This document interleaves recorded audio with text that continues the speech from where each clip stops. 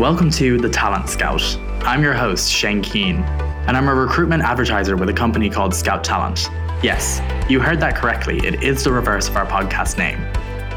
Every week, I'm going to give you a snapshot of some of the recruitment issues we're all facing, along with the occasional healthy dose of sarcasm, and maybe even some solutions.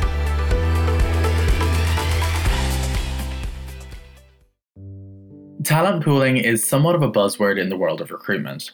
When we talk about talent pooling, what we're talking about is maintaining relationships with the best, but ultimately unsuccessful people who apply for your roles and using that relationship to leverage them into a future more suitable opening. The most notable benefit is that your time to hire gets reduced, as well as your overall recruitment costs. However, despite these benefits, I often hear recruiters referring to talent pooling as a project that they're hoping to one day get to, but just aren't there yet. The reason for this is that talent pooling can be a relatively large undertaking, especially if you're going to do it well. The first step towards effective talent pooling is to establish where you're going to store your talent pool. Technically, this can be done with an Excel sheet and a Gmail account, but if you're going to get this right, you really need to utilize an applicant tracking system.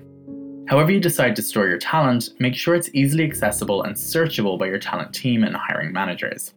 Again, if you're using an applicant tracking system, you can link your talent pool to your careers page.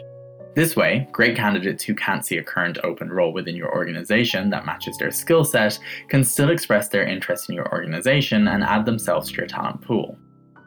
Engagement is equally key when it comes to talent pooling. If you drop candidates within your talent pool and they don't hear from you again until you're asking them to apply for a role 6 months later, don't be surprised when they aren't jumping for joy and immediately applying. Most additions to your talent pool are highly engaged with your organization at the point that they are added to your pool. They're interested in who you are and they're eager to be part of the team. You need to maintain that engagement between the point of adding the individual to your talent pool and the point where your new role becomes available. The easiest way to do this is to develop a monthly newsletter about your organization. The newsletter should definitely lean on the culture side of your organization, as well as talking about achievements your people have made in the month and celebrating them.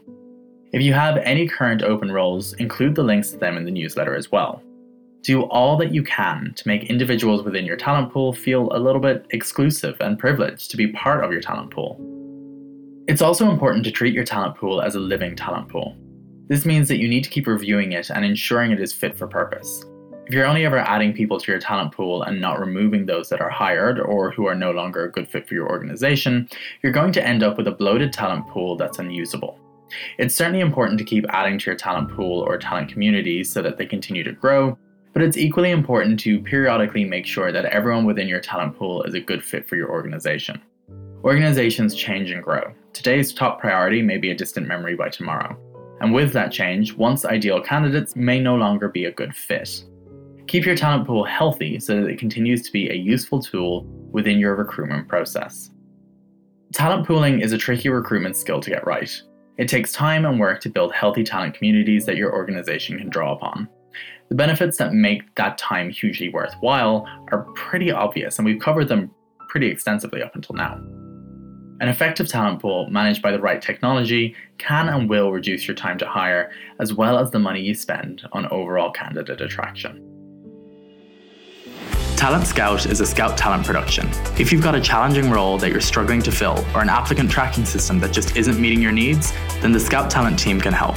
The Talent Scout podcast is hosted by Shane Keane. Researching is by Mark Sheehan and Shane Keane. Production and editing is by Mark Sheehan. For access to all of the recruitment content produced by our recruitment specialists, including in-depth free webinars on everything from hunting that purple unicorn to best practices for interviews, go to www.scouttalent.ca and follow the resources link.